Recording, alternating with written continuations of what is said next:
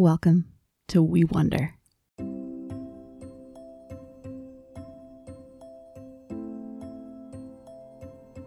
Our guest host this week is a writer, a poet, and a thinker whose way with words is an absolute gift to our world, especially this year.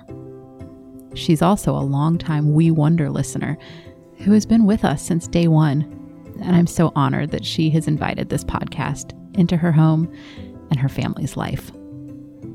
Laura Fabriki's work has appeared in Books and Culture, Christianity Today, Comment, Plow, and a host of other publications.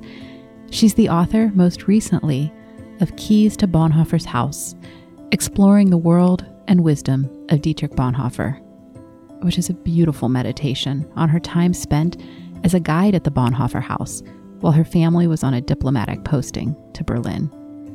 Her writing on civic housekeeping and the virtues that each of us can cultivate in order to care well for one another in our shared public life has been a gift to me this year. I can't recommend Laura's book highly enough.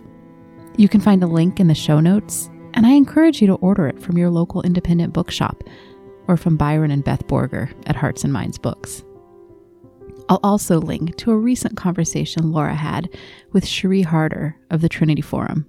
It's worth watching. Laura and her family are currently posted in Brussels, and I'm so delighted that she has been able to carve out the time to share her voice, her wonder, and her words with us. And now, We Wonder with Laura Fabriki. Welcome back to We Wonder. I'm glad to be gathered here with you. It's the 29th week of Ordinary Time. We continue to make our way through the church calendar, like crossing the big ocean of time in the small boats of our lives. Today's scripture reading has to do with boats too. Jesus made good use of boats as he announced the good news of the kingdom of God. Let's listen together to a passage from Luke's Gospel. As I read, what do you hear? What words or phrases stand out? Let's ask God together now. Lord, what do you have in this passage for me today? Here's Luke 5, 1 through 11. Jesus was standing on the shore of Lake Gennesaret, teaching the people as they crowded around him to hear God's message. Near the shore, he saw two boats left there by some fishermen who had gone to wash their nets. Jesus got into the boat that belonged to Simon and asked him to row it out a little way from the shore. Then Jesus sat down in the boat to teach the crowd. When Jesus had finished speaking, he told Simon, "Row the boat out into the deep water and let your nets down to catch some fish." "Master," Simon answered, "we have worked hard all night long and have not caught a thing. But if you tell me to, I will let the nets down." They did it and caught so many fish that their nets began ripping apart. Then they signaled for their partners in the other boat to come and help them. The men came, and together they filled the two boats so full that they both began to sink. When Simon Peter saw this happen, he knelt down in front of Jesus and said, "Lord, don't come near me. I am a sinner." Peter and everyone with him were completely surprised at all the fish they had caught. His partners, James and John, the sons of Zebedee, were surprised too. Jesus told Simon, "Don't be afraid. From now on, you will bring in people instead of fish." The men pulled their boats up on the shore. Then they left everything and went with Jesus. Thank you, God, for these good words. In this reading, we see people hard at work, Jesus and some fishermen.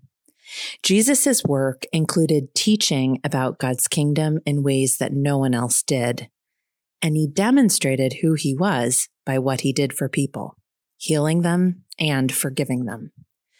More and more people wanted to experience Jesus for themselves, and he drew in big crowds wherever he went, including by the shore of this lake.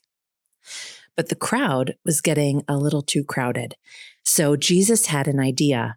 He saw some boats tied up at the shore, owned by fishermen who were cleaning up their nets after fishing the night before.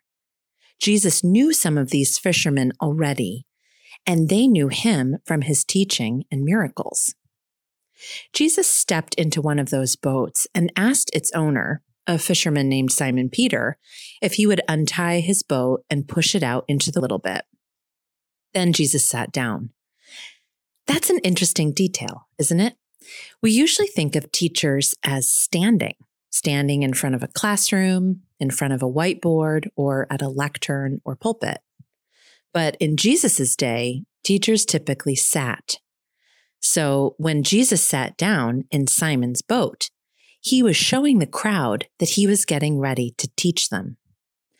When he finished teaching the crowd, he turned back to Simon and told him to head further out from the shore to the deeper part of the lake and to put his nets back into the water. Now, Simon was an expert at fishing, and he had already fished all the previous night without catching anything. These fishermen did their work at night, so it would have been strange to go out during the day. Simon had worked really hard, but it hadn't made a difference. He told Jesus all of that, but then said, "If you say so, Jesus, I'll do it." They followed Jesus' instructions, and they caught so many fish. Jesus was clearly demonstrating who he was to these fishermen. But the story doesn't end there, as if this were just a happy ending of a successful fishing trip. Instead, we get a sense that this miracle seems a bit overwhelming, even a little threatening. There were so many fish that their nets were starting to break. These fishermen needed these nets for their livelihood. This is how they made their living. They cared for these nets so they could use them on each fishing trip. Catching too many fish wasn't only a problem for the nets, but also for the boats. These experienced fishermen were afraid their boats were going to sink. The very thing they had worked so hard to get the night before, without results, now filled their boats too full and filled them with astonishment and fear. This miracle, as amazing as it was, seemed to be threatening everything they relied on to do their daily work. No matter what, this miracle was going to change everything for them. When Simon fell to his knees before Jesus, he didn't say, "Wow, Jesus, what a catch. With your help, we're really going to be successful at fishing now." No. What he said is something very similar to what others had said to God when they realized that God had them and that everything was about to change. People like Abraham, Job, and Isaiah. Simon said, "Don't come near me, Lord. I'm a sinner." But Jesus said to fearful, kneeling Simon, "Don't be afraid. From now on, Simon, you will catch people instead of fish." Then they brought all the things they had used for work back to shore and left them there to follow Jesus. Let's get ready to wonder about God's good word together now. Let's quiet our hearts and take a deep breath. As we breathe in, we ask God's Spirit to be with us. As we breathe out, let's remember that we are upheld by God's love. Breathe in. Come, Holy Spirit. Breathe out. You love me. I wonder if Jesus sees me in the crowd and knows about the small boat of my life, and if my life could be a place he steps into, sits down in, and teaches from. I wonder how I feel about being in his presence and what he says to me there. I wonder what pushing out into the deep water might mean for me. Where are the deep waters of my life? Am I willing to obey God even when I think I might know better? Or in places where I've already been hard at work? Can I be more open to God's word and think about the possibilities of my life, even if it feels too late, too hard, too small a task, or too risky? I wonder, too, about how God sees my work. I wonder if Jesus' call on my life might transform what I do, if it might change everything. I wonder if I might feel a little overwhelmed by that. What if my nets break? What if my boat sinks? What might I need to leave behind to follow Jesus' call? I wonder if Jesus says to me, like he said to Simon, "Don't be afraid." And I wonder what I do in response to his call. Will you pray with me?